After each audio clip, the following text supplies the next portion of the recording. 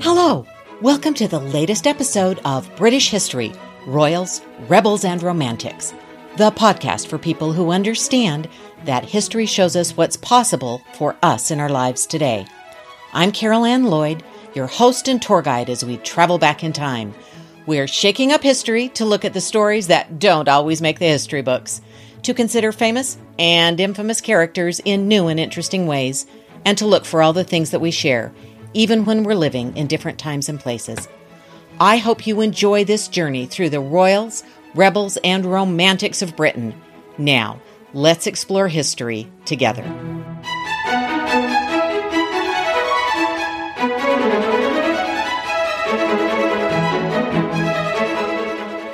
Last week, we looked at the scandals that plagued the two kings who started the Tudor dynasty, Henry VII and Henry VIII.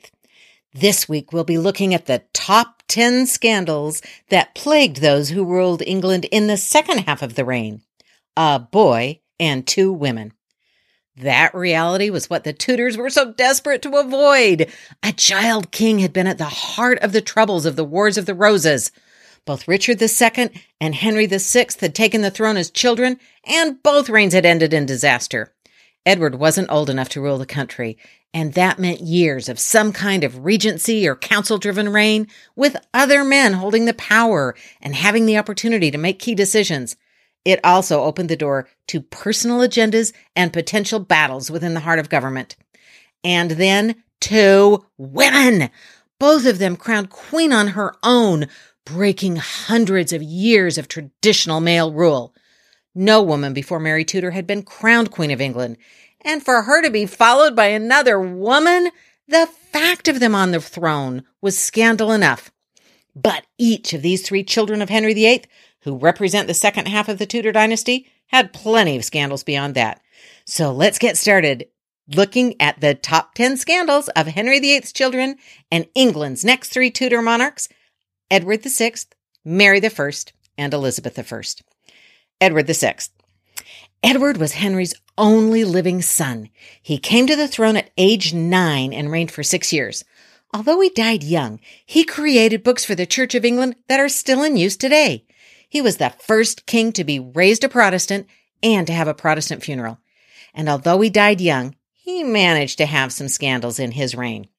Scandal number 10, Edward's physical and mental health. Edward's known illnesses as king and his early death have led some to believe the child was sickly right from the start. However, contemporary reports suggest he enjoyed periods of very good health. In 1539, his governess Margaret Bryan wrote to Thomas Cromwell, "My lord the prince is good health and merry. Would to God the king and your lordship could have seen him last night. The minstrels played, and his grace danced and played so wantonly that he could not stand still." Edward's mental health is a bit of a scandal as well. Scholar Tracy Borman believes Edward had all the makings of a tyrant. Raised to have every need met and every desire indulged, according to some reports, the prince developed quite a temper. One day, challenged by his tutors about a lesson, Edward became enraged, grabbed his falcon, and tore the bird into 4 pieces. Not exactly the behavior you'd be looking for in a king. Scandal number 9, Edward's willingness to dispose of people no longer useful to him. Unfortunately, Edward seems to have inherited not only his father's temper, but his ability to discard people when they were no longer useful. In Tudor times, those removals are typically permanent and involve the Tower of London and the executioner's block. Take Edward's uncle, Thomas Seymour. He was upset his brother got all the money in the king's court and all the power, and he tried to gain favor with Edward by giving him presents and money. Still unable to gain traction in government, Seymour foolishly tried to kidnap the king. He was arrested and sent to the Tower, convicted of treason, and executed in March 1459. Edward made no attempt to intervene to save his uncle. Edward's other uncle, Edward Seymour, Duke of Somerset, was 3 years later also arrested and accused of treason. He was executed in January 1552. King Edward wrote in his diary, quote, "The Duke of Somerset had his head cut off this morning at Tower Hill between 8 and 9 o'clock. Once they became troublesome, they were expendable. Scandal number 8, Edward's attempt to change the succession. Edward was determined to maintain the work he and Archbishop Cranmer had accomplished to move the country further into Protestantism. But Catholic Mary was next in line for the throne. To prevent the country turning Catholic, the king proposed to disinherit both his half-sisters, disregarding the laws of inheritance and his late father's express wishes. Edward created a device for the succession that left the crown to Lady Jane Grey, the granddaughter of Henry VIII's sister Mary. This decision was not legal, but the king expected the members of his council to support it. It didn't succeed, and Mary Tudor was declared Queen of England on the 19th of July, 1553, ending the reign and the scandals of Edward VI. But there were more scandals to come. Mary I. Mary was born in February 1516 to Catherine of Aragon and Henry VIII, their first and only living child. She knew all of Henry VIII's other wives, and I bet she could tell some great stories. Both her father and her half-brother tried to disinherit her, but she prevailed and took the throne in 1553. Mary I was the first crowned queen of England, and she had her share of scandals. Scandal number 7, the influence of Charles V, Holy Roman Emperor, and Simon Reynard. After her mother died, Mary relied heavily on her cousin, Charles V, Holy Roman Emperor. He was thrilled when she became queen. His advisor, Simon Reynard, was Spanish ambassador to England early in Mary's reign. She trusted him more than she did her English counselors and frequently met with him alone. The English people were happy to have Mary as queen, but not happy with an overtly Spanish agenda. Their fears were realized as Charles V and Reynard arranged something for Mary that made her happy and the English people not so much: a wedding between the English queen and Philip of Spain. Scandal number 6, the Spanish marriage. Mary was thrilled with the marriage. At first, the people of England welcomed Philip of Spain and tried to give him a chance. But in 1555, Mary's doctors believed that she was pregnant. Parliament passed an act making Philip regent if Mary died in childbirth. The possibility of a Spanish king of England was becoming just a little too real. Turns out Mary was not pregnant. Philip left England. He returned just once more to request money and troops for his fight against the French. Mary agreed, hoping to please him and convince him to return to England. The fight against France was unsuccessful, and the last English possession, Calais, was lost. The scandal of Mary's marriage to Philip of Spain resulted in English losses and personal heartbreak for the Queen. Scandal number 5, Mary and Elizabeth. Mary and Elizabeth had a complicated relationship. Once Mary was queen, she exercised control over Elizabeth and insisted her half-sister become Catholic. She even imprisoned her in the Tower of London. But she only went so far. Why didn't she take greater action against Elizabeth? Why didn't she leave her in the Tower? Why didn't she force her to marry a Catholic prince and ship her out of England? Why did she leave her half-sister right there, heir to the throne and hope of the Protestants in England? And why didn't she just name a different heir? Was it because of Philip? Some suggest that Philip insisted Elizabeth be released from the Tower and that her life be protected. He saw the handwriting on the wall after Mary's failed pregnancy and realized his best chance of having power in England would come if he waited for Mary to die and married Elizabeth. He seemed to claim as much when he made Elizabeth an offer shortly after Mary's death, implying that she should be grateful to him for her throne. Not surprisingly, she didn't see it that way and sent his representative packing. Mary ultimately left the throne to Elizabeth. Mary's reign was over, but the Tudor scandals continued. Elizabeth I. Elizabeth I, born to Anne Boleyn in 1533, was Henry VIII's youngest daughter and considered the least likely of his children to inherit the throne. In fact, she ended up having the longest reign of any Tudor and is considered by many to be the greatest monarch of the dynasty. But that doesn't mean her reign was free from scandal.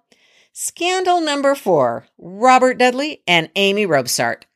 The most potent attack against any woman in the 16th century was an attack against her virtue. Elizabeth experienced this from the beginning of her reign and didn't do all that much to guard against it. Her friendship with Robert Dudley might have been completely innocent, but people, of course, were talking. So why didn't the Queen simply marry Dudley if he was her favorite? Well, there was at least one reason. Dudley was married to Amy Robsart. Amy was far away at home, while Dudley and the Queen frolicked at court. The simmering scandal got red hot on the 8th of September, 1560, when Amy was found dead at the bottom of a staircase in her home. She had sent all her servants away and was home alone when she died. How did she die? Did she collapse and fall down the stairs? Did she kill herself to implicate her husband in a questionable death? Or was she pushed? There are various suspects. Dudley, of course. William Cecil, who knew that death would create a terrible scandal and probably convinced the Queen Dudley was not worth the trouble. Even the Queen was a suspect. The official inquiry found the cause of death to be an accident, but that didn't end the scandal. Scandal number 3, will she or won't she, the marriage game. Elizabeth's relationship with Dudley was not the only personal scandal of her reign. From the moment she became queen, she was expected to marry. An unmarried woman on the throne? Impossible. With all her faults, even Queen Mary had done the right thing by marrying.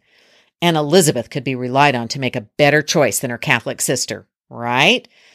So everyone, members of the Lords and the Commons in Parliament, members of her Privy Council, her ladies-in-waiting, everyone seemed to think the Queen should get married. Certainly that's what foreign leaders expected. They were just waiting to see who would win her hand. She turned down Philip of Spain pretty quickly, but others from all over Europe thought they had a choice. So did some of the top nobles in England, and Dudley was always around muddying things up, but she kept not agreeing to marry him. It was as if Elizabeth was the bachelorette. Which rose would she choose? Elizabeth certainly seemed like she wanted to get married. Sometimes. She made statements in Parliament that she would marry the man that God provided for her. That wasn't entirely convincing. She also told Parliament that she would be perfectly content if her death was marked by a stone, reading that a queen, having reigned such and such a time, lived and died a virgin. And she was heard by many people shouting at Dudley when he was pushing her to do something, probably decide to marry him. I will have but one mistress here and no master. The real scandal is that as many foreign courtiers as Elizabeth led along, pondering their offer, expressing her gratitude, conducting her foreign business, and then gently letting them down, and as many of her own courtiers as she favored, led along, positioned against each other, and got all the favors she could, I'm not sure Elizabeth ever really wanted or intended to get married. After all, she'd grown up watching what happened to her father's wives, to her sister, and even to her rival, Mary Queen of Scots. Not exactly advertisements for wedded bliss. Scandal number 2, the rivalry with Mary Queen of Scots. One of the most scandalous bits of Elizabeth's reign is her relationship with Mary Queen of Scots. Mary's life was full of her own scandals from the time she married Henry Lord Darnley.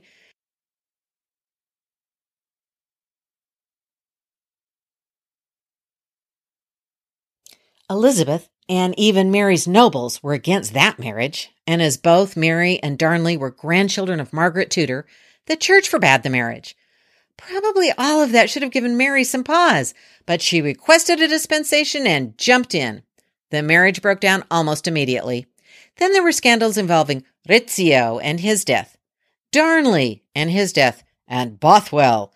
By the time Mary abdicated her throne and escaped to England, asking for Elizabeth to give her military support to return and claim the Scottish throne, it was already a very complicated relationship for political reasons. Then there were the personal reasons. Mary was younger and, according to descriptions, more beautiful than Elizabeth. She was captivating, and most men who met her were won over to her service. She had husbands and a son, something Elizabeth lacked. Mary had cast aspersions on Elizabeth's relationship with Dudley. Mary had been raised in comfort, security, and luxury, while Elizabeth had been raised as an illegitimate daughter, primarily away from court. Although cousins and both queens, there was probably more to divide them than to connect them. Then there was the other factor. From the day Elizabeth inherited the throne, Mary, Queen of Scots, had claimed to be the true Queen of England. She had quartered the arms of England with those of France and Scotland when she became Queen of France, clearly telling the world she was Queen of England. The coin she and Francois had struck to commemorate their being King and Queen of France declared them to be King and Queen of England as well. Although she didn't initially pursue her claim to the English throne, she wouldn't ever totally deny it. So Mary became the focus for Catholic plots to remove Elizabeth from the throne. Mary became the symbol of Catholic hope in England and in Europe. The Pope, the King of Spain, the King of France all supported plots to assassinate Elizabeth and put Mary on the throne. Ultimately, Elizabeth's spy network caught Mary in a ciphered letter agreeing to the plot to kill the Queen. That was enough. Mary was arrested, tried, and convicted of treason. All that remained was for Elizabeth to sign her death warrant. Would Elizabeth do it? Would she send an anointed queen to her death? She procrastinated for months and claimed, once she was finally persuaded to sign the warrant, that she never intended for it to be carried out. But of course it was carried out. Mary was executed on the 7th of February, 1587. Elizabeth had been responsible for the death of an anointed queen, and her cousin at that. That scandal burned bright for the remainder of her reign. And scandal number 1, the end of the Tudors. Elizabeth managed to escape numerous plots against her life and outlive most of her friends and her enemies to die on March 24th, 1603. In one way, her death was not a scandal, as she died peacefully in her bed. But in another way, her death was the greatest Tudor scandal of them all. It was Elizabeth, not foreign enemies or English rebels, who brought the end to the Tudor dynasty. She willfully chose not to marry and, therefore, not to have any chance of leaving a child to succeed her. She might have felt justified as she left her throne to her relative James VI of Scotland, yes, the son of Mary, Queen of Scots, who became James I of England. This ensured the survival of the Church of England, which of course continues to this day. But James and his son and his grandsons were basically terrible kings. Within 40 years of Elizabeth's death, the country was involved in another civil war, and King Charles I was executed by Parliament in 1649. Of course, there's no guarantee of a better outcome, but none of those things had happened with a Tudor on the throne. Maybe another Tudor could have reigned more successfully. So Elizabeth's greatest scandal was also her greatest achievement, to rule England on her own and become one of the most beloved queens in English history. Thank you for joining me to check out all these scandals in the final 3 Tudors. They were quite a family. Next month, we'll be doing something different, taking a look at some of my favorite history books. I'd love to hear what yours are. Check in and let me know. Thank you for listening. If you enjoyed today's podcast, please share with a friend. Do send any questions or comments.